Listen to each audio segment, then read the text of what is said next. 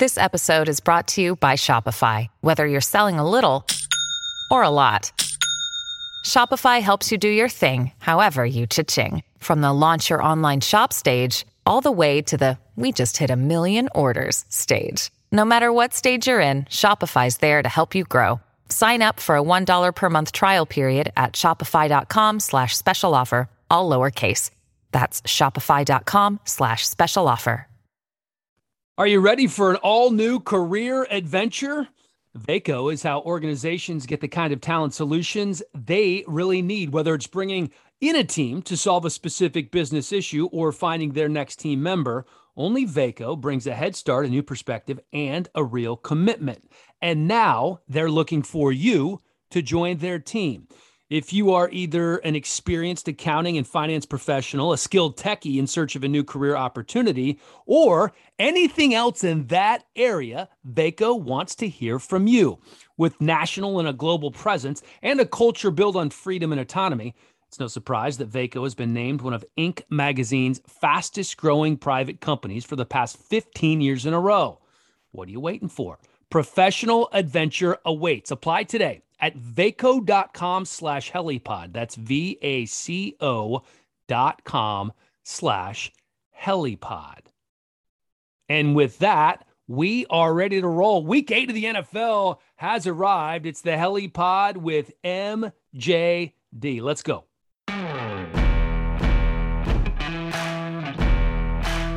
All right, MJD, week 8. Hard to believe that we are already this far into the season, and we haven't really done a deep dive into one of my favorite teams in the National Football League, which will be here in LA soon enough, taking on your Ramley. Are you nervous yet about my Titans? No, not at all. What do you mean, not at all? No, not at all. Contender or pretender, Tennessee Titans? I think they're a contender. I think that offensively, they pose a lot of problems for people.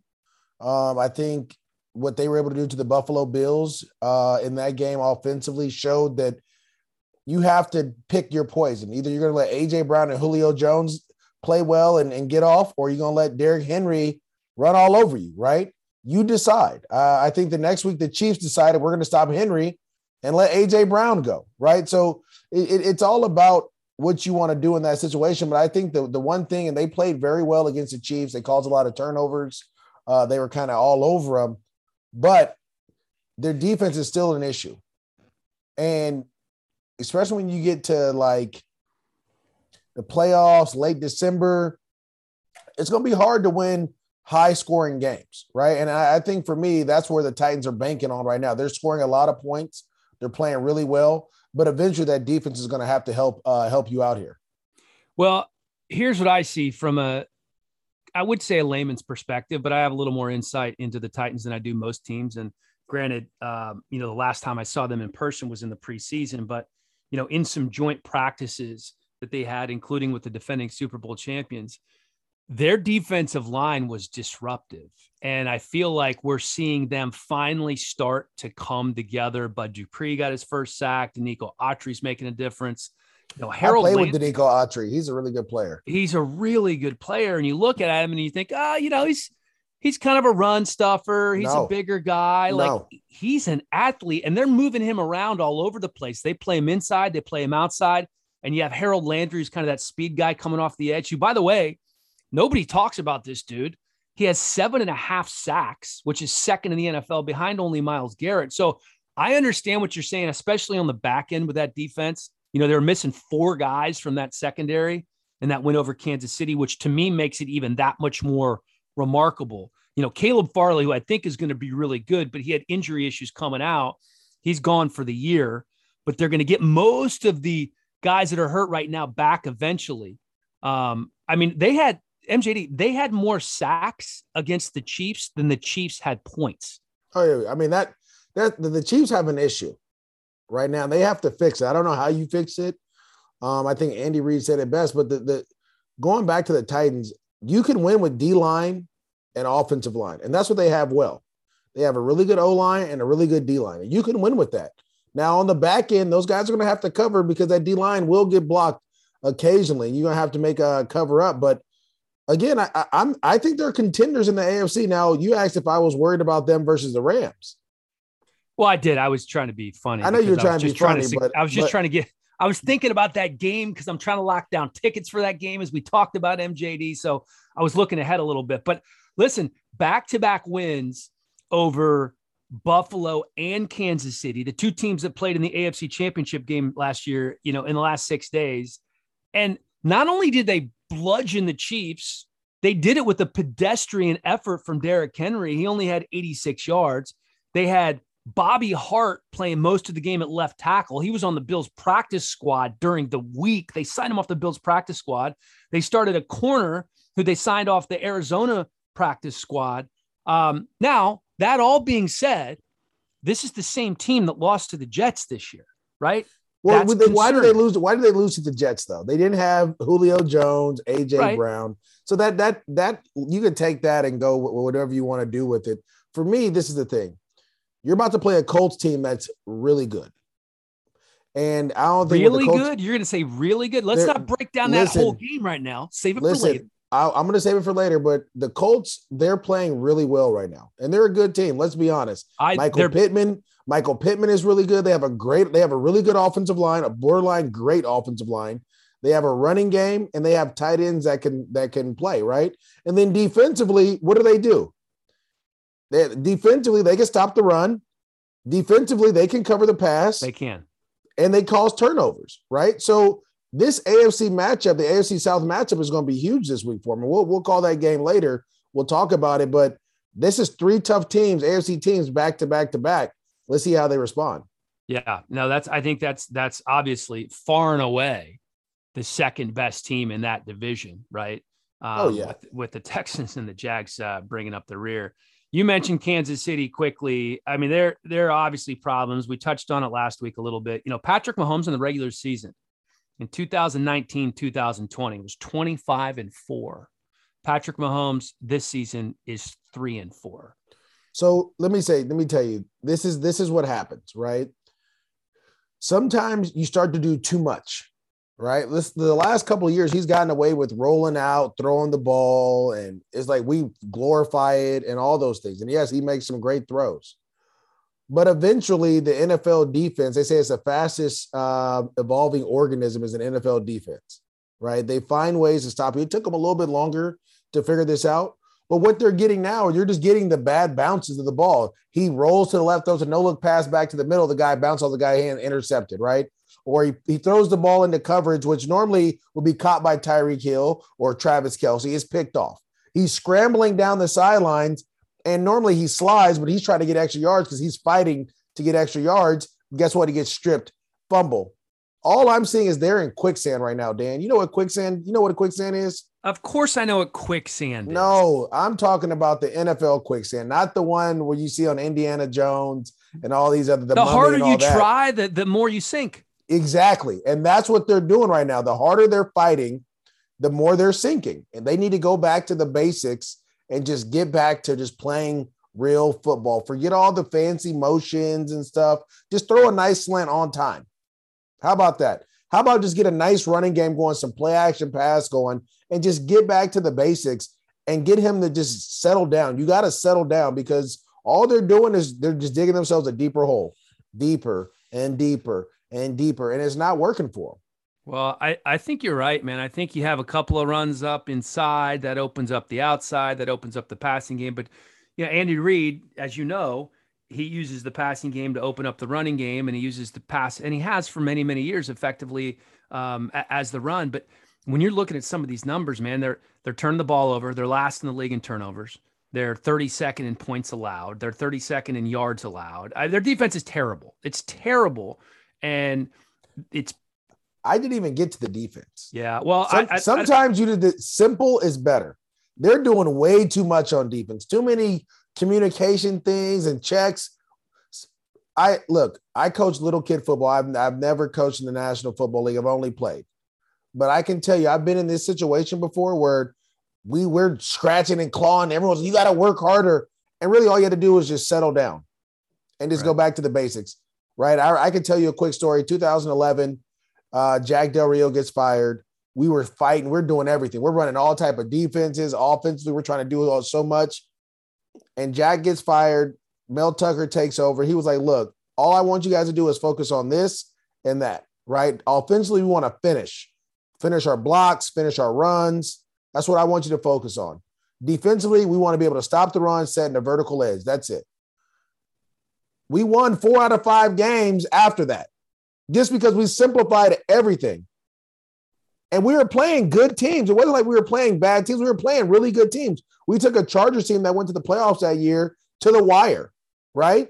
Like, so it was sometimes you just got to simplify everything and just get guys back to the fundamentals of things and just say, look, this is what I need you to do. Just focus on this. And if you do that, the playmaking will come. You got to allow the playmaking to come to you. You can't force that. And I think that's what they're doing on both sides of the ball. They're trying to force, again, let's talk about the Chiefs defense. They've been known to get turnovers when the time would they've been known to get sacks, timely sacks and turnovers when the game's on the line. They're trying to do that every play now. Right? Offensively, you're trying to get the 70-yard touchdown when all you need is 4th and 1, 3rd and 1, right? So you got to bring all that back down and just kind of just get back to the basics. And I promise you the Chiefs will be back. And this is the thing. If they do it, they're going to be a scary team in the playoffs that are going to go on the wild card and have to play someone at home. And no one wants to play the Chiefs if they get rolling. Well, Steve Spagnuolo is a good coach. I think he'll get that figured out eventually. Defensively, they're obviously they're lacking personnel, right? But they have been lacking personnel for some time, and it's really not that different than what they had last year. But offensively, excuse me, I think you brought up a great point. They need to run the ball more effectively. And it brings me back to, the team that just dominated them and the team that I think has a serious chance to make a deep postseason run in the Titans. And what Derrick Henry is doing this year, I mean, and what he did last year, it's off the charts. He's on pace, MJD, for over 2,200 yards. Well, I know. He's averaging 124 yards per game. So obviously with the extra game, he would beat Eric Dickerson's single season rushing record if he keeps that pace by 4 yards. He also has 191 carries through 7 games. That's about 27 carries a game. It projects out over 17 games, 464 carries. That would be 48 more than anyone in NFL history has toed the rock. Even in a 16-game schedule, he would still break Larry Johnson's single season mark by 20 attempts. Does that, listen, nobody's invincible. Does that worry you in terms of tread on the tires listen, you know the game. Yeah, he's what we call a unicorn. And we'll talk about that as we get later in the podcast, but he's a guy that gets better with time. I remember watching him in high school at Yulee High School. I remember watching him at Alabama. I remember watching him when he first got to Tennessee. Right? The more he touches the ball, I'll give you a great example. It might have been year 2 for him. He was struggling early on. They were talking about trading him. They were like, we just can't get this guy going. And then here comes around the time we are now, late October, early November, he starts running the ball. And he rushed for about 1,000 yards in 6 weeks. And I was like, this is what you got him for.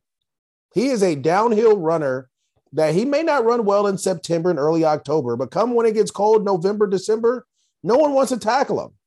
And the thing that I love about what Vrabel does with him, they don't whoop him during practice. They don't run him in practice like that. They don't run him in training camp like that. They take care of him. Yeah, he gets his reps. He doesn't get touched. He focuses on his vision, and then they work him in the game. And when you do that, you're going to prolong his career. Plus, all these rules now where you can't do double days. See, back when we were playing, you could do double days. Right. You could do triple days. You're hitting every day. You're taking blows in practice and in the game, right? And so there's none of that. And I remember one of the conversations I can tell you about that I had with Roger Goodell when I was in London. He was like, dude, how long do you think you could have played with the new rules? I was like, bro, I would still be playing easily. I don't know how much y'all be paying me, but I would still be out there toting this rock because my body would be fresh, right? You got to think all week during that time, we didn't have a cutoff period where you can't wear pads anymore. We were going full pads in December, still hitting each other doing 9-on-7. So they're taking care of him on the front end to get the reward on the back end. And that's why I think he'll be fine, regardless of how many carries he really gets. Well, to your point, in training camp, like I said, I was there several times, and for all the preseason games, he generally did not participate in full practices. He was working out. You brought up quicksand earlier. He would work out in a sand pit. He would do other stuff. He just wasn't getting the contact, to your point, on a daily basis. You could probably count on one hand the number of full practices that he went through in training camp. Mike Vrabel is very smart as a former player, very good in that way in terms of how he takes care of his guys. There's a lot of veterans days off for all those guys. And listen, a lot of coaches are like that, right? McVay's like that. There's a ton of coaches that do the same thing. There are, but there are not a ton of coaches that run the ball the way the Titans run it. Well, that's a good point. Right? To think about that. Like McVay doesn't run the ball like that, but he gives his vets days off. You have to be able to trust your guys. And let's be honest, Derrick Henry ain't a vet yet. Like, he's only 5 years in, 6 years in. 5 years isn't a vet. He'd be riding on the front of the plane. What are you talking about? I mean, but when Vrabel got there, he wasn't a vet, and he was doing that with Vrabel was doing that with him early. Vrabel gets it. Yeah. That's what he's 6 years. So he's 6 years in. And, the other thing that I think people are really obsessed with the number of carries, especially in the fantasy football world, and which we both have a foot in at times. He's last year, he's had 2 years of over 300 carries, right? He had 1,540 yards in 2019. He had over 2,000, obviously, last year. So he's on pace for another 300 carry season. But his first 2 years in the NFL, MJD, as you know, he split time with DeMarco Murray. So his first 2 years combined, he didn't have 300 carries. Right. So I don't think he's going to get worn down as quickly as everybody's worrying about. And and like I said, we'll talk about it, but you got to think, what other running back in the National Football League is 6'3", 6'4", 250-some pounds and runs a 4.4 40? Can I ask you this? Because I brought this up and I have not had this discussion. I haven't spoken to Arthur Smith in the regular season, the head coach of the Atlanta Falcons. Cordero Patterson, he's using him a lot at running back, and he's been pretty productive. I'm convinced that when he got down to Atlanta, he looked at the physical specimen that Cordero was and said, I know that Josh McDaniels used him a little bit, at running back. And there's no, the person who reminds me most of Derrick Henry in the National Football League right now is Cordero Patterson. Yeah. Right? Like, I know he's not 250, but he's 230. He's 240. He's 6'3". He's built a lot like Derrick Henry. He is, but the difference is, I think they're very similar. The difference is Cordero Patterson got drafted to be a wide receiver. Of course, right. Right? So that's where you can utilize him. That's where he becomes that Swiss Army knife, and they're starting to utilize him a little bit more. But Derrick Henry has that ability too, that the Titans just don't use it because you got those two monsters on the outside. But Derrick Henry can run receiver routes too. I remember watching him at Alabama's pro day, run posts, comebacks. He's getting it out of his breaks like a wide receiver. Like, all these guys can do everything. So for me, when you're looking at the Tennessee Titans and what they're doing, and I always tell people, like, you want to project him down the road. Derrick Henry can still run this way because to be honest, he doesn't take many big hits. He gets tackled, but it's not like guys are running full speed into him, right? Because he's so big, guys are making business. They're just like trying to wrap him up and bring him down slowly, or he's stiff-arming guys and run out of bounds. He doesn't take a lot of huge hits like you would think. So, it's funny about the pass catching, MJD. You're so on target with this. He has 18 catches this year, which is tied for the second most in his career. He only had 19 all of last season. So he's on pace to have about 40 catches. They like to get him out there in space. And I don't know if you saw the clip of, it was a KC defensive back. He was number 20 or 21. I can't remember who it was, but he was coming down the line of scrimmage. He could have hit Derrick Henry behind the line of scrimmage. And he literally veered away from Derrick Henry making a business decision. I can't imagine how hard the coaches must have come down on him in the film room. No, I mean, what as a coach, what are you going to say? Right? Like, what are you going to say? Tackle his ass. Yeah, you do it. That's what they play. How about you do it? How about that's your job? Tackle him. No, his job is to cover. That's why he's wearing a 20s a corner. It's these linebackers and D linemen's job. Look, you could have saw the Buffalo Bills tape. Derrick Henry gets to run it, and dudes are like, oh, no. Like, immediately they're getting out of the way, which is bananas to me. And the Buffalo Bills pride themselves on being a physical team. And they are, yeah. Not when it comes to Derrick Henry. So, all right. We did your top 10 quarterbacks, and I do want to make clear when I sent that out, I said your top 10 quarterbacks. I did not put top 10 in the game right now. Yeah, we done as top of week 10. 7. I know. You got kind of hit on that pretty hard, and you were hard on Baker, but probably rightfully so at this point. Let's talk about your top 5 running backs in the game right now, because when I look at the rushing leaders, Maurice, you can make the argument that the rushing leaders right now are the top 5 running backs in the game. Okay, I'll list them for you. Derrick Henry, he's leading by almost 300 yards over Jonathan Taylor. Joe Mixon is 3rd. Nick Chubb is 4th. And then you have Zeke 5th in terms of the leading rushers in the NFL right now. Give me your top 5 right now. Well, I'm not going to go off of the rushing stats because I think Dalvin Cook belongs in there. But number 1 is Derrick Henry. We just talked about him being the unicorn, right? You never see that. When I say unicorn, see, like Julio Jones, that he was a unicorn before DK Metcalf and AJ Brown came out. Now you're starting to get these bigger wide receivers that can run routes, right? You're starting to see that. You see Kyle Pitts is another bigger wide receiver body type that can run routes. Derrick Henry to me will always be number 1 because of you don't see that. You will never see that again, right? Unless, I haven't seen anyone in college that's 6'4", 250, running a 4.40 and can break tackles and run. I haven't seen that. So I can't say yes or no to that. That's why he's always number 1. 2 to me is going to be Zeke. I think Zeke has done a phenomenal job this year. Getting his body back in shape and being the player that he was when he first came out when the Cowboys were winning. Let's remember this. Zeke's rookie year, they ran Zeke like hell and they went 13-3. The next year they did it again. They went to the playoffs. After that, they want to start throwing the ball all over the yard. And now they get back to run the ball. Look, they're 5-1, right? Like they're figuring out that you need to run the ball in Dallas in order to win games. Ezekiel Elliott is the front runner of that. I think after that, you got to go to Alvin Kamara. And Alvin Kamara is a guy that can run inside and outside. If you watch the Monday night game, you can stop him running the ball, and then all of a sudden he gives you 10 catches for 120 yards, right? The versatility is crazy to me, and I love that about him. Real quick, MJD, do you remember the story about Sean Payton when he went to Tennessee to work out a couple of Tennessee guys, and he asked Alvin Kamara to run some routes, and Kamara didn't have any cleats. So he had to go borrow a pair of cleats for whatever reason. And that's when Sean Payton's like, this dude runs routes like wide receivers. We could draft him in the 1st or 2nd round as a wide receiver.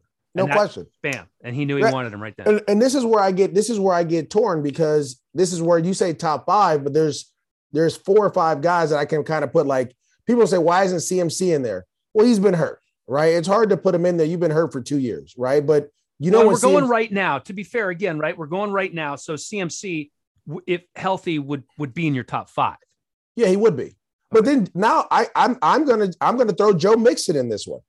I think Joe Mixon at 4. I think Joe Mixon has become the guy that we've known, or at least I've known him to be over the last couple of years. He's now that guy, right? You have all these receivers out there, and yet Joe Mixon still giving you 100 a game, scoring touchdowns, catching the ball out of the backfield, versatility. And he's 6'1", 225.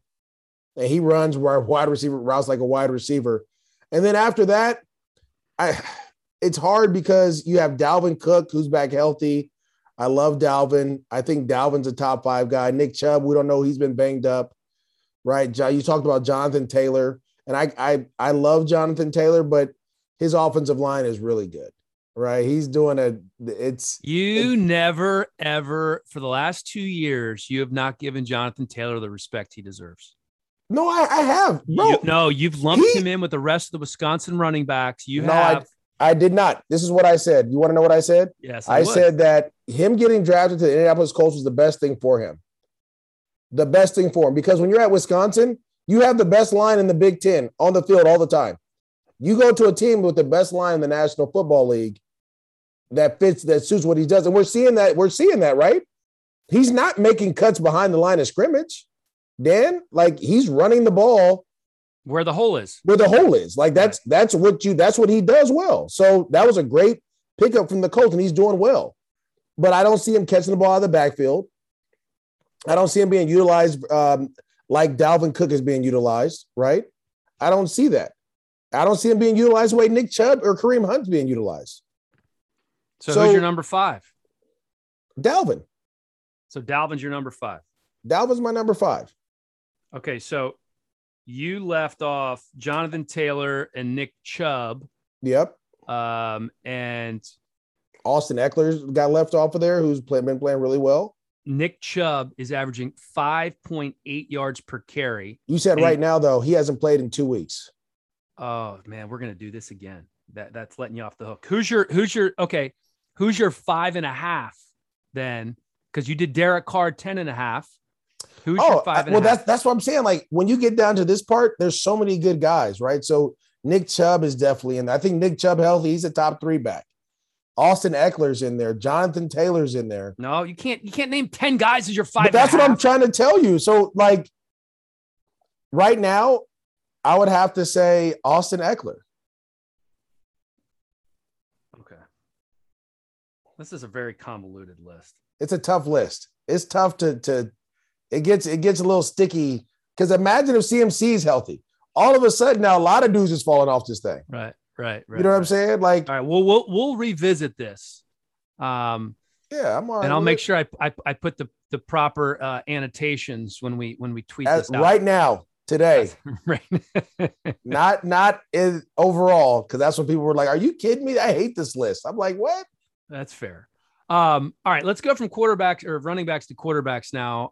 You know, you look at all the teams out there that could be needing a quarterback and will be in the market. Here's just a few off the top of my head, right? Washington, Denver, Carolina, Cleveland. Pittsburgh, Houston, Miami, Detroit, Cleveland. Philadelphia. Cleveland, of course, because you don't love Baker. New Orleans could be on that list, depending on how they feel about Jameis. And then Seattle and Green Bay, if they both move off of Russell and Aaron Rodgers, as we expect him to not be there, right? So, Seattle's talking about getting off Russ? No, I'm just saying, you know, Russell last year was wanting a trade, and I think with him hurt, I think they've realized he's the franchise, right? Like, you can't get off him. I'm just saying, if something were to come to fruition and he put his foot down and demanded a trade, right? Like, he kind of did a little bit. He could do all that. They're not letting him go because they can't score more than 7 points in a game. You can't. This is the problem. Real quick about Seattle. Geno Smith throws a touchdown to DK Metcalf and then waits 3 quarters to throw him another pass. Right. I mean, maybe I know the windows are small in the NFL, but maybe it's a little bigger with DK, or you just throw it up and let him go get it because he's a freak. I mean, he's one of those unicorn type guys, right? We talked about it. He's a unicorn. Yeah. All right, but go ahead. So anyway, I just thought it was interesting because remember going into last offseason, it was very similar in terms of the number of teams that were going to need quarterbacks. And the trade deadline's coming up. We're a week away. I'm not the only quarterback I'm trading for is Deshaun Watson. I'm not trading for no one else. Okay. Well, according to John McClain of the Houston Chronicle, the compensation for this trade with the Texans and Dolphins for Deshaun has already been agreed to. The Dolphins owner, Stephen Ross, has approved the trade, but the sticking point, and wisely so, he wants Watson's legal issues to be resolved before the trade is executed. And the only realistic way you can do that is to settle these 22 lawsuits with all these massage therapists. And Watson doesn't want to do it because he thinks that would be an admission of guilt. It would probably cost him a couple $1 million. There's 22 different women, right, who are in these civil lawsuits. So that trade may not end up happening. I know a lot of people are curious as to where Deshaun's going to end up. And it looks like right now, if he were traded, that he would be allowed to play because he's not going to be placed on the commissioner's list. So anyway, that's one that's out there. Obviously, we've talked about it a ton. Tua's another one. If the Dolphins get Deshaun, where do they send Tua? How about a trade? There's so many interesting ones for contenders too. How about a trade that you would like to see happen before the trade deadline? I mean, there's so many. I think the one that I would love to see would be Odell Beckham Jr. going to Green Bay. I think the reason I would love to see that is Aaron Rodgers has griped and complained, and rightfully so, right? He's out here throwing the ball to undrafted free agents. Devontae Adams may be out this Thursday for Thursday Night Football. Who is he throwing the ball to? Dude, he has Alan Lazard's out. MVS it has been out. Now he's back on the field, but he could be without his top 3 wide receivers. Randall Cobb. And that's the guy, number one guy. And that's who he complained. He was like, bro, go get Randall Cobb for me. Right. Begged for him.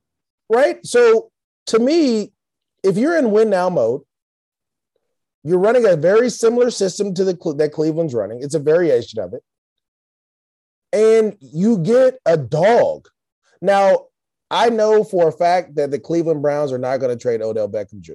I'm just going to let you know that. I actually had a chance to speak to someone this offseason in their little front office, and they know what they got in Odell Beckham Jr.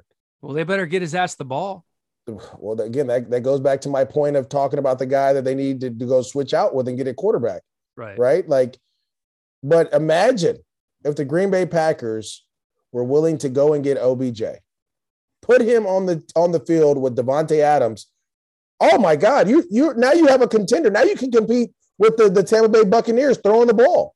And now maybe Aaron Rodgers comes back because all of a sudden you have Devontae and Odell. Are you kidding me? Wow, it makes a ton of sense. It makes a ton of sense. I could have sworn you were going to go with a much less sexy trade of Marlon Mack to the Ravens, which, by the way, that makes so much sense. I can't even. It does. Marlon Mack's on a 1-year deal. It does, but they already have like 7 dudes. They're all hurt though. Aren't you always in win now mode? Like just pay him the $2 million and have him rent him for the season and give up a 5th round draft pick. Why would you not do that? I don't even know if you give up a 5th for that. Maybe a 6th. Yeah. You probably give up a 6th or a 7th. He's a good running back. He is, but he's been hurt. Right. He's healthy now though. Yeah. I mean, you could. The one that I saw that you sent me that didn't make any sense was the Myles Jack to the Los Angeles Rams, because the Rams are strapped cap wise. They can't, that's one of the reasons they just traded their inside linebacker to Denver. Right. They're just trying to give them some wiggle room and so they traded their linebacker for pennies, right? One of their better defensive players for pennies because they needed cap space. Well, and the problem with your guys too is that they have so many superstars that they're paying so much money to, and Jalen Ramsey and Aaron Donald and Stafford obviously making quarterback money. That it was like Cooper John Kupp, Johnson Robert last Woods. year, right? John Johnson came up. They couldn't pay him. Like they knew they weren't going to be able to pay him. There's certain dudes you just can't. They're not going to pay the safety position, right? They're not going to pay linebackers. No, but this is the thing. They have Cooper Kupp making a lot of money. Robert Woods is making a lot of money. Matthew Stafford, Tyler Higbee. This is all offensively, okay? Right. On the defensive side, you have Aaron Donald, Leonard Floyd, Jalen Ramsey. I forgot about Leonard Floyd. You got money all over the place. Right. And so you got superstars, which is the way to go.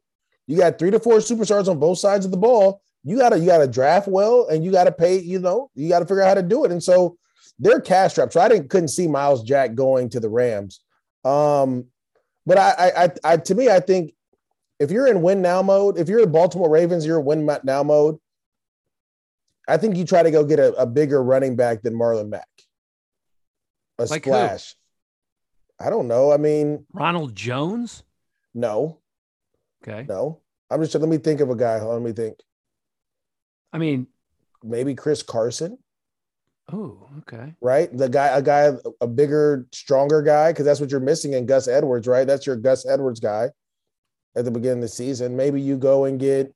I mean, it has to be somebody that's not getting a ton of usage because, if it's a top 20 back, then they're the lead back on their team. And unless the team is just if it's up to analytics, running backs don't matter. So what's the point?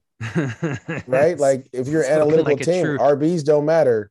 It's spoken like a true running back. I think it's a little different now. We've come around. Maybe David Montgomery. Well, he's hurt though. He is hurt, but he'll be back. But they got a guy right now in Herbert that's rolling. He looks really good, doesn't he? Do they pay Montgomery? That's a good question. I'm not sure what his contract situation is. I think he's still young. I mean, no, he's up. It's up. He's a third round guy. I think he's a third round guy. So he's this year 4 for him. Let's look. Let's see what David Montgomery's contract situation is. He signed a 4-year deal. You're right. Yep. And then he is going into. Yeah. Well, no, he has one more year. He's in his 3rd year. So he has one more year left on his deal. All right. Well, there you have it. Yeah. But he's a bargain. I mean, he's making $1 million a year. Yeah. I don't know if they give up on him, but Khalil Herbert and Montgomery, a pretty good 1-2 combo. That's a whole nother story, man. Just what's going on in Chicago. We'll get into that another day. So you heard the Mike Tomlin rant. Yeah. Okay. I want to play a couple of sound bites as to why that happened. So Mike Tomlin, Steelers head coach, obviously, he had to answer questions about the USC head coaching job, which is vacant, because Carson Palmer, during an interview on the Dan Patrick Show, said that Mike Tomlin could be a candidate for this job. So here's the Palmer soundbite, followed by the Tomlin reaction on Tuesday. You've got a wild card like Mike Tomlin that if Mike Tomlin wants out, and I think, at the end of the day, there is not a direct, that's the guy everybody's pointing their fingers at. There's a lot of great options. Has Mike USC, Tomlin hypothetically been discussed? I'm sure he has. I think anybody is a potential candidate right now. And that's what's so great about the job, is it can lure an NFL guy in that's tired of their current situation and worried about, is Ben Roethlisberger gone? Is he done? Who are we going to draft? Does Mike Tomlin have to start over with a 1st-round young rookie quarterback? Everybody's on the table, being that job is so big and so coveted. I think there's a bunch of people that are in the discussion. And once we get to week 16, 17 of the NFL season and the college football season is over, we'll have a direct front runner. Wow. Okay. That's pretty spicy with Mike Tomlin there. I like it. Is that the first you've heard of that? Yeah. Yeah. Uh-oh.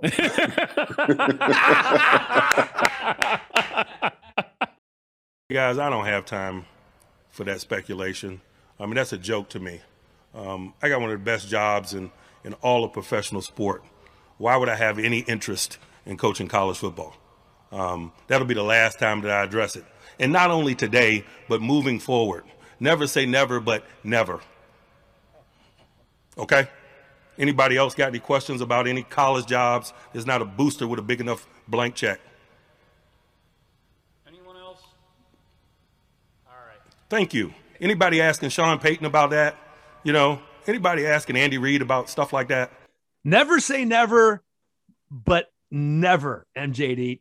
Tomlin's been in Pittsburgh for 14 years. They're obviously going to go through some type of rebuild. They have to find a new franchise quarterback, but it's a flagship franchise in the NFL. He's making about $8 million a year. He's one of the 10 highest paid coaches in the NFL. College coaches, how much do they get paid, you ask? Well, there's 4 college head coaches making $8 million or more. Nick Saban, Ed O, who's going to be fired at the end of the year, David Shaw at Stanford, and Dabo Swinney at Clemson. Could USC, a private institution, pay Mike Tomlin $10+ million? Absolutely, they could. There is no way in hell, if I'm Mike Tomlin, I'm leaving an NFL head coaching job where I'm already a legend, right? One of just 3 head coaches, as you and I talked about before, in like the last 40 to 50 years, to go help rebuild. Yes, it is a premier college football program. No way, right? Like that's crazy. It's not though. And that's where SC's wrong for that. right? This is SC, and shout out to my guy Willie McGinnis. Oh, he's gonna be pissed when he's gonna probably play this, and but this is the thing. This is SC trying to say like, oh, we can get these kind of guys. These kind of guys are interested in our program. No, Clay Helton is the kind of guys that are interested in your program, right? Graham Harrell are the kind of guys that are interested in your program. That's what your program has become.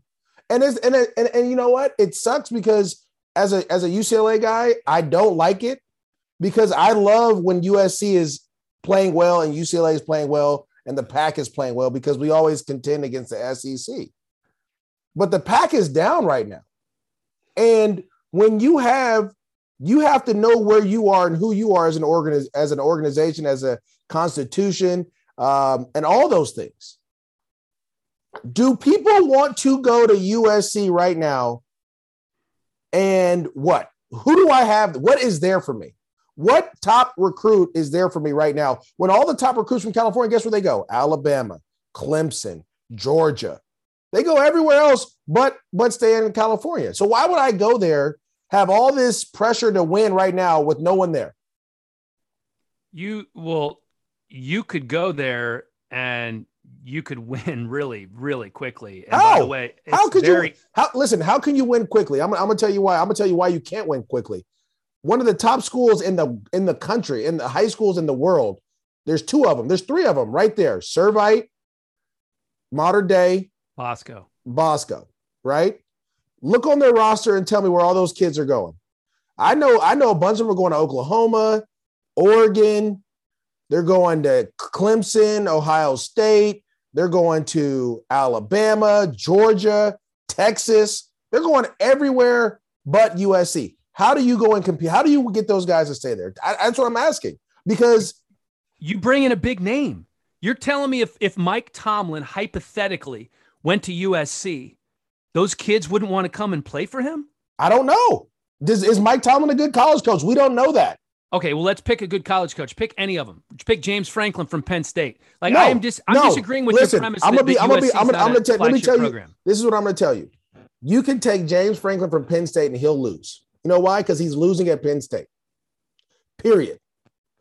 The only coach that you can go and get to come and change SC right now is Nick Saban. The only coach. You couldn't even go get Sark to come back. Well, Sark's at Texas. But Sark was free. Well, yeah, but he wasn't free when they fired their current head But I'm coach. saying they could have, if they weren't going to go get Sark. Sark has already been there. Sark didn't help that program, right? You better go and get. They're in the dirt forever. Like, I'm not saying that they're in the dirt. I'm not saying they're in the dirt forever. What I'm saying is you have to go get a coach that's willing to grind to go and get it. If I'm Mike Tomlin, why am I going to leave arguably the best coaching job? No, not arguably, the best head coaching job in all of sports. You want to know why it's the best head coaching job in all of sports, Dan? Because there's only been 3 people that coach that organization. And the 100 years or how many years they've been around, 3 people have been head coach of that organization. Well, there have been more in the history of the organization. I think it's the last 40 years or so. But, no, it was the 70s. Was at least 50 or 60 years. It's been 3 head coaches. Well, it's Noel, it's Cowher, and it's Tomlin. But yeah, I understand where you're going with. So what I'm saying is, why would I leave a job where I have tenureship, where I know they understand, they're patient, they allow me to do things, and go somewhere else where they don't know, and they're looking to get like whoever this next coach is for SC.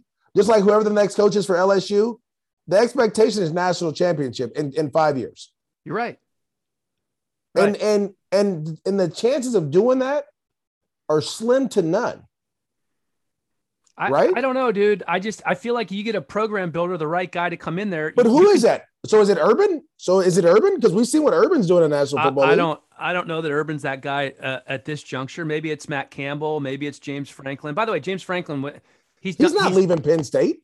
Why wouldn't you leave? Why would you not leave State College, Pennsylvania for Los Angeles? And by the way, in this era of NIL money and recruiting student athletes and essentially being able to pay them through sponsorships, Is there a better place on the planet than Los Angeles to do that? But this is what I'm saying. With all that being said, exactly what you said, why are these guys still going to Oklahoma and these other schools right now? Well, because your school hasn't been very good, and because USC hasn't been very good. But so it's not about the money then. It's about winning games. Right. Is what I'm trying to tell you. It's not about the money. All that other stuff is out the window. You have to find a way to win games with the guys you have on that roster right now. If you look at USC's roster,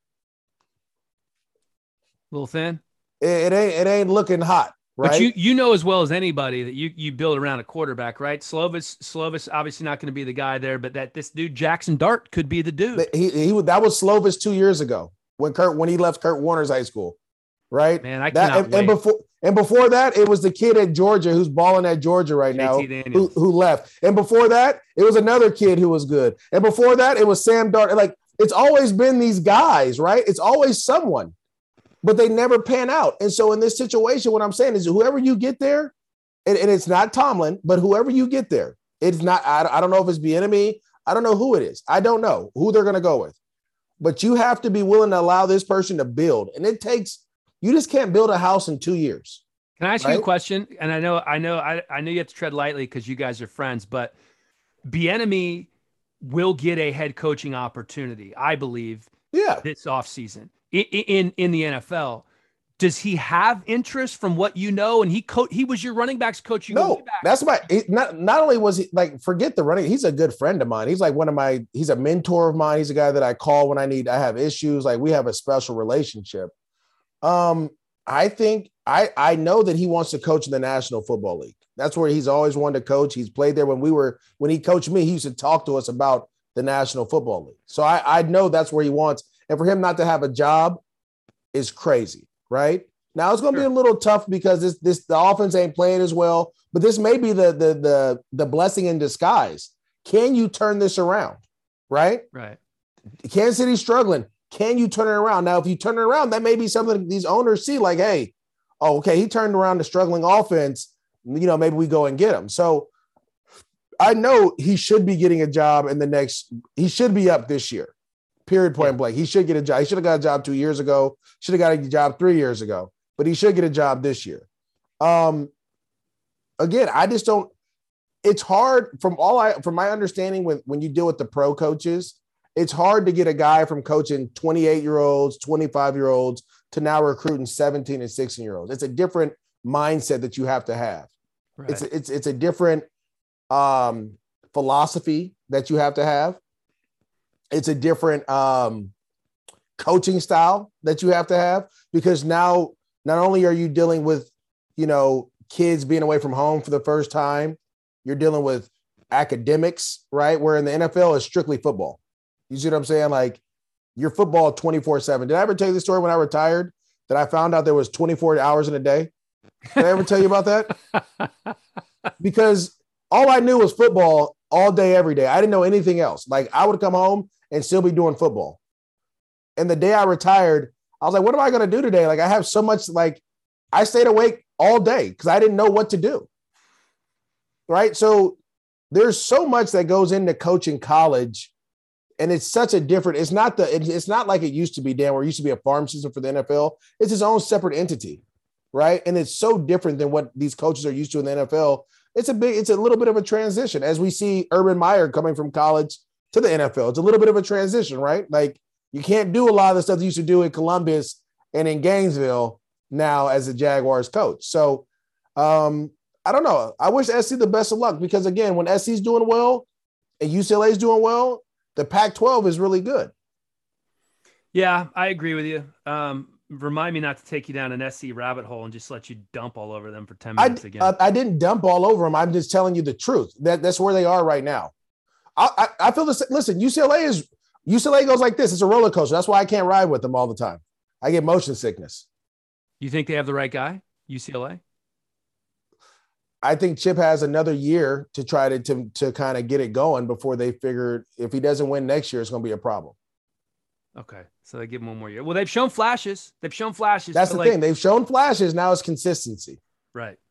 So, so what I'm reading into what you're saying, and I want to put a button on this, Eric Bieniemy's not going to USC. I don't know. I haven't talked to him about it. What I'm telling you is it's a transition from being an NFL coach to a college coach. And it's a bigger transition than what people think. It's not just about the money. It's not just about there's recruiting. There's a bunch of different things that you have to do. You have to have okay, I'll put it this way. Let me break it down for you. In the NFL, you don't have academic advisors. Okay. You don't have an academic side of your program. Literally, and I think we talked about this. Guys that go to college are control freaks. They got to control everything, right? They got to run. You have a recruiting office, you have an academic advisory office, then you got your football office. Those three things, right? In the NFL, guess what you have? Football. That's it. So on top of that, you get months off in the NFL. College, in those months, you're still recruiting. They have a dead period of 2 weeks. All right, what? And during that dead period, your players are working out in the summertime and you're coaching still. You see what I'm saying? There's no time off in college. It's different. It's different because in the NFL, as involved as all head coaches are in the draft process, you have a general manager, you have a team of scouts. And in college, as the head coach, you're in charge of every aspect of the program. Exactly. So it is very different. So I will read between the lines. You do not have to say it. I'm not saying he will or he won't. I'm just telling you it's a tough transition to go from one to the other. I hear you. MJD, I hear you. All right. Let's take a little break here because I want to tell you about one of the favorite companies of the HeliPod with MJD, the best looking, the best feeling, and the highest performing athleisure apparel on the market. Get yourself ready for fall and winter. Grab some of the joggers, the hoodies, or these sweet jackets like I'm wearing right now from Vuori. They look great and they perform even better. You know how I love their performance tees, their core shorts, and their bank shorts. They're perfection. I mean, you can wear them from everything from when you're playing pickup hoops to yoga to riding the Peloton to doing Zoom calls. Check them out. It's Vuori Clothing. That's VUORI clothing.com/helipod for 20% off your first order. Vuori Clothing, VUORI clothing.com/helipod for 20% off your first order. Greens Plus, a leader since 1989, known for creating the first ever blended green superfood powder and the first company to infuse that superfood powder into a bar. Their bars and powders taste awesome. Trust me, I eat them almost every day. They're the most effective way to improve your immunity, detox your body, boost your energy, and get that nutritional insurance. Keyword, nutritional insurance that your body deserves from organic, gluten-free, premium green superfoods. You can get it at Whole Foods, Amazon, or if you're smart and want to save money, go to greensplus.com. You'll get free shipping, and you get 20% off with the promo code HELI. I enjoy the Wild Berry Superfood Powder. The bars are great as well. I like the natural energy bars.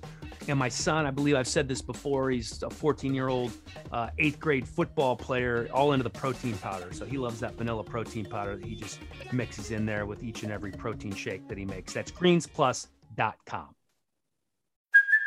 Hey, it's Kaylee Cuoco for Priceline. Ready to go to your happy place for a happy price? Well, why didn't you say so? Just download the Priceline app right now and save up to 60% on hotels. So whether it's Cousin Kevin's Kazoo Concert in Kansas City, go Kevin, or Becky's Bachelorette Bash in Bermuda, you never have to miss a trip ever again. So download the Priceline app today. Your savings are waiting. Go to your happy place for a happy price. Go to your happy price, Priceline. All right, here we go, MJD. It is pick time, my friend. We only picked 5 last week because we were talking about a couple of blowout games that we didn't officially pick. We both went 4-1. You were right on Indy over San Francisco. I got Tennessee over Kansas City. So on the season, we still remain 1 game apart. You're 26-19. I am 25-20. You ready to roll? All right. I'm ready to roll. All right. Good Thursday night football one. game this weekend. We're taping this on Wednesday, Thursday Night Football, just one day away. Green Bay 6-1 at Arizona, undefeated, the only undefeated team in the land. And Arizona favored by 6.5. So here's the deal, in case you haven't heard. Green Bay going to be without their 3 top wide receivers. Devontae Adams, barring a miracle, missing this game. He's in COVID protocol. So is Alan Lazard. And then Marquez Valdez-Scantling has been on injured reserve. Slight chance he could be back for this game, but MVS could miss it as well. So not only are the top 3 receivers out for Green Bay, Joe Barry, the defensive coordinator, also in COVID-19 protocol. So the DB coach, Jerry Gray, going to be calling the defense. Couple things here. Green Bay did go 6-0 without Devontae Adams last year. Rodgers was off the chain in those games, 17 touchdown passes, 1 interception. Okay, but they're missing their top 3 dudes and their defensive coordinator, and they're on the road in Arizona. Not saying it's the toughest place to play in all the land, but they're going to be hyped there, dude. Those are good fans. They're 7-0. Cards win, don't cover, my opinion, 27-21 the final. Yeah, I got the Cards in this one too. I just think it's too much. And to be honest, defensively, I just don't know if they're ready to handle this passing attack, right? Like, you haven't seen Kyler Murray yet. You don't know what it's like to play Kyler Murray if you haven't seen him yet, right? And the way they're playing right now, I mean, the ball he threw to AJ Green on the sideline, silly. He's playing the best football at the position right now besides Tom Brady, right?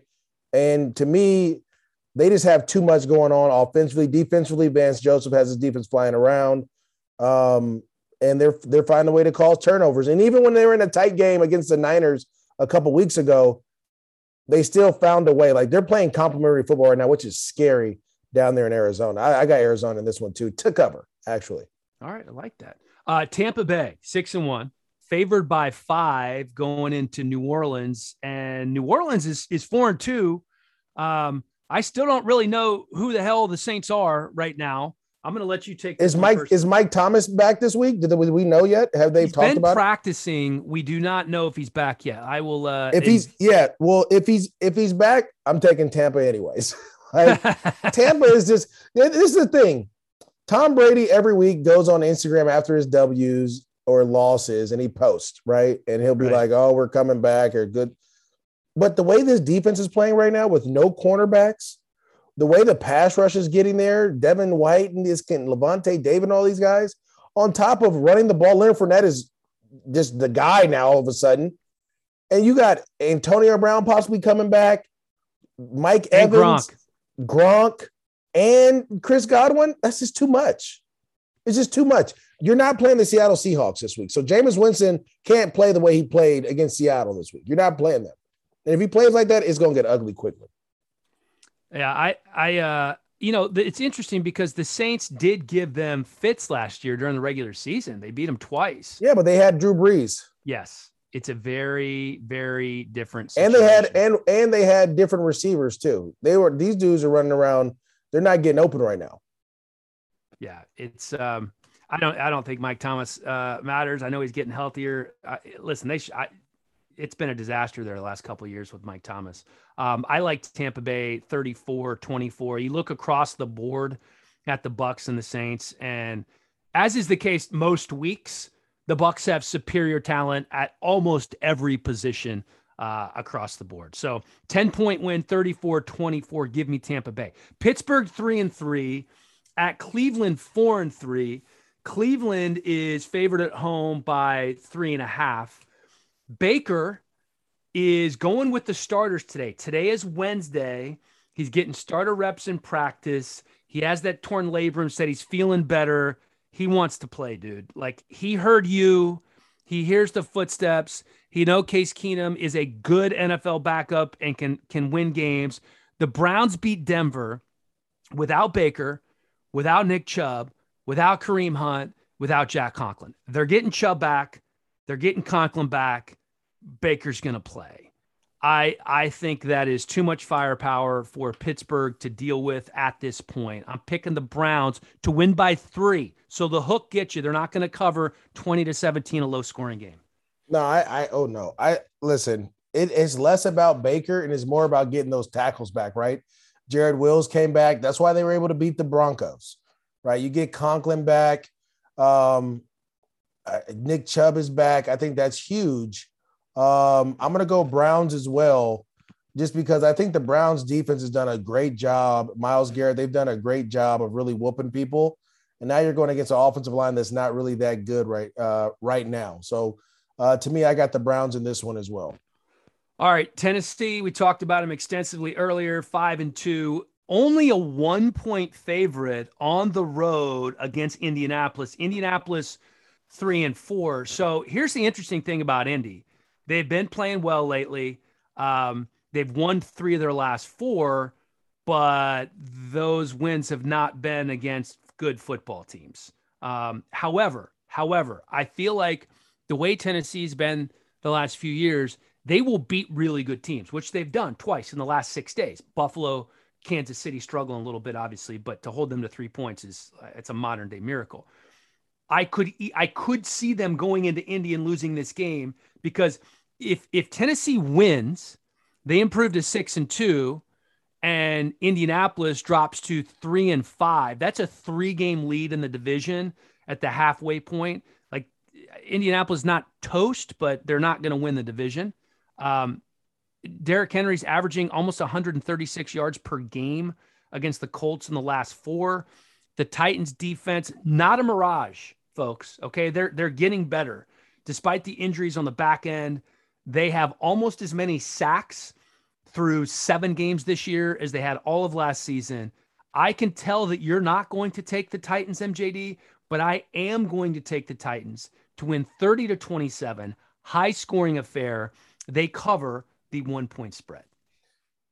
Dan, you said all that, and all you had to say was every time Derrick Henry faces the Indianapolis Colts, he rushes for 2 or 3 touchdowns and 150 yards. They struggle with Derrick Henry. They struggle with this offense. I don't know if Taylor Lewan will be back this week. I think he's going to be back from concussion. That's the plan at left tackle. Yeah. So even with that being said, it didn't matter to me. I love the running game. I think, and I told you, I think the defensive line for the Tennessee Titans is the reason why this defense has a chance, right? They can stop the run and they can get to the quarterback. And that's the most important thing. I like the Tennessee Titans this week. I like it a little bit. I have them winning a little bit bigger than that. Okay. All right. Very good. We've agreed on everyone. This isn't that fun anymore.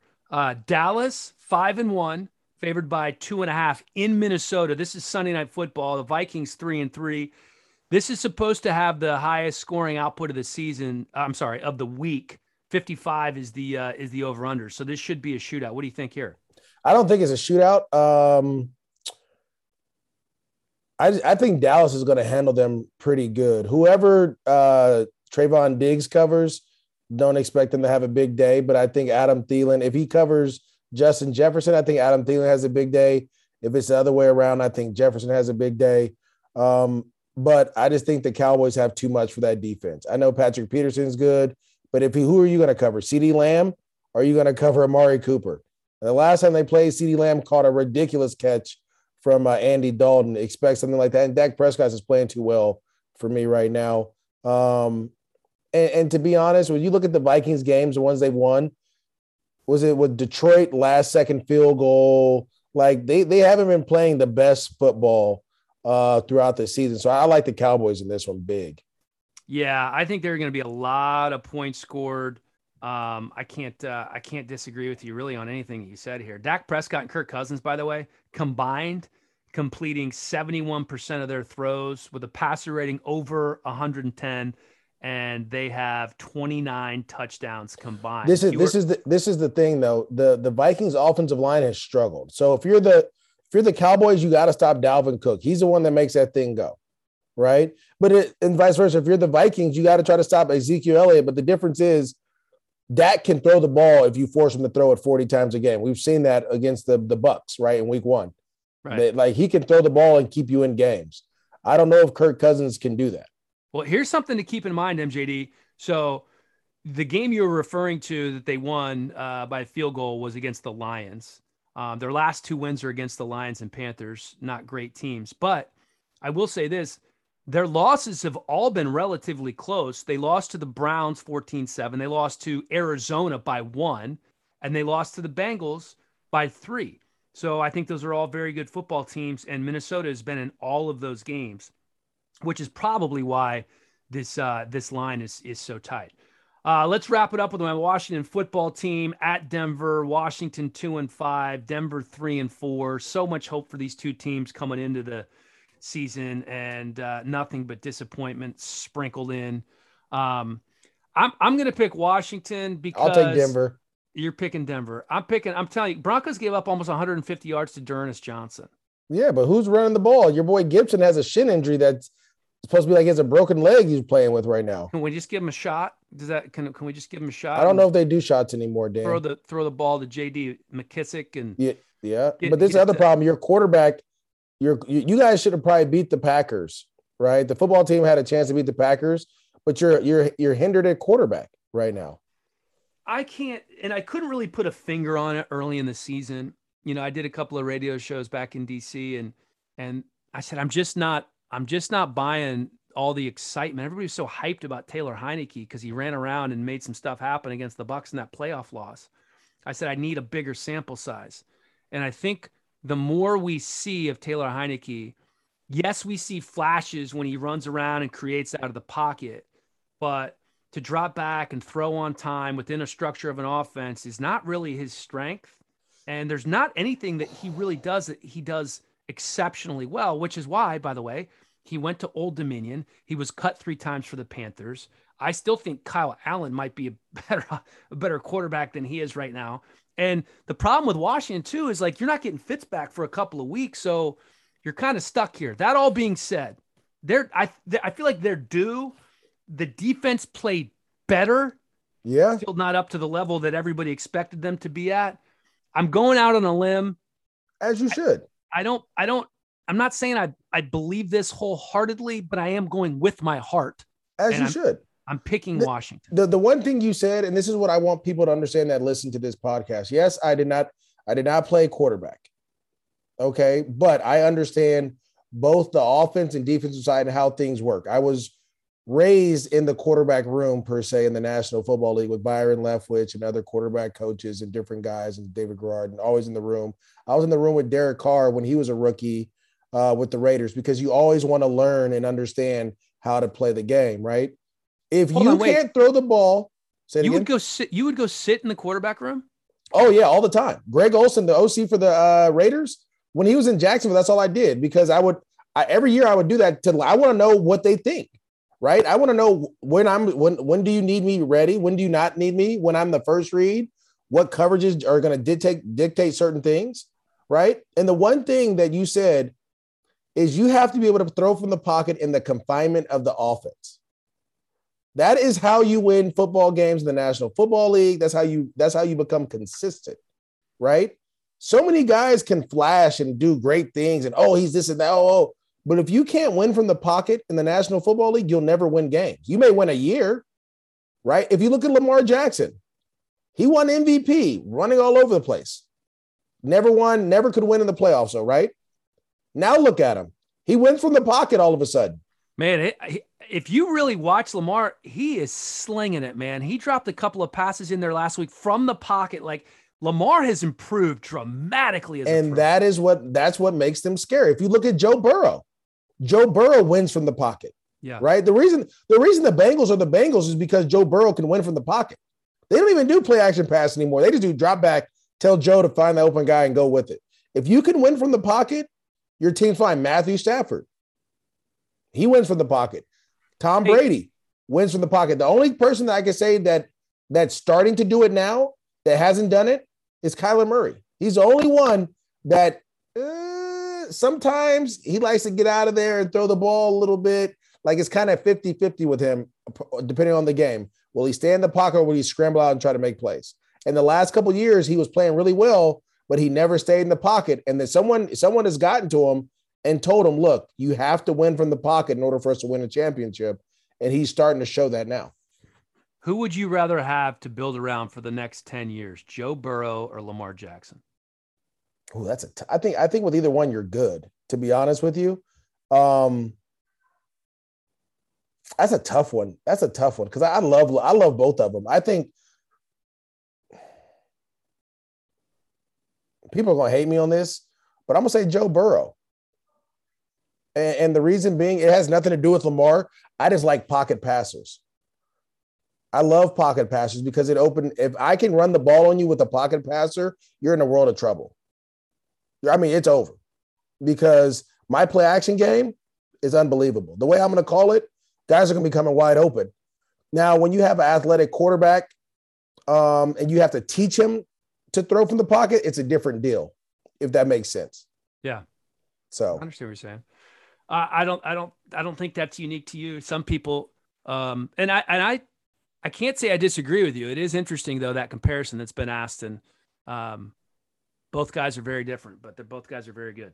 MJD, that was a good one. That was a fun pod. 12:20. We went for an hour and 10 minutes or so. Yeah, I think people will really like this one, man. We really dove into some stuff.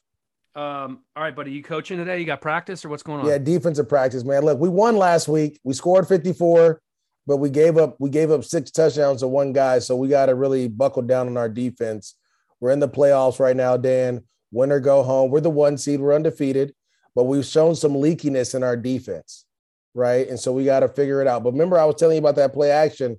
Yeah. We've been when we can run the ball, if you can't stop our running game, you might as well go ahead and go home because every now and then we're going to take a shot downfield and we're going to make you really feel this. And that's what we've been doing. So we scored 54. We had 3 kickoff returns. We had 2 touchdown passes and a couple other, or maybe 1 touchdown pass, a couple other runs. We played complimentary football. So the defense struggled this week, but before we played a team 2 weeks ago, our offense was struggling. The defense kept us in until we can get in a rhythm. And once we got in a rhythm, we went on a tear. So we're good. I love it. I'm going to see my first Clippers game of the season tonight with my son. They used to be fun. I've went to a couple. They used to be really fun. Well, you remember when it was Lob City, right? Like yes, that's when it was awesome. I mean, listen, the Clippers are still, I think, will end up being one of the best teams in the Kawhi is still hurt though, right? I gotta look, man. I think Kawhi's still hurt. He tore his ACL last year, so I think he's still down. I think that's a good question. That shows how much interest I have in the Clippers. Yeah, Kawhi hasn't played yet. So hey, listen, one of my boys is trying to get a Laker box. If you want to go in, it's probably gonna cost you I know you got it though. Probably run you about 50, but for the season if you want to do it. Here's what you do. This is the perfect thing to do. And this is what I did this year. I went in on a Staples Center ticket package, season tickets to the Kings, the Clippers, and the Lakers. And you get 4 or 5 dudes and you just split them all up, right? So I have like 10 games, right? There you go. It's perfect. I mean, my man wants to get a box for the Lakers, it's not bad. But if we get enough guys, it'll be worth it. Yeah, I'm not doing it by myself. That's professional athlete money, dude. That's what you got. You can. I'm looking at your house right now. You're looking good. Hey, listen, we need to do one of these live and in person. We'll tape on a Tuesday, maybe in the next couple weeks. Yeah, once football season's over, we'll be ready to go. All right, buddy. Thank you. Good luck this weekend. All right, appreciate it. See you later, man. All right.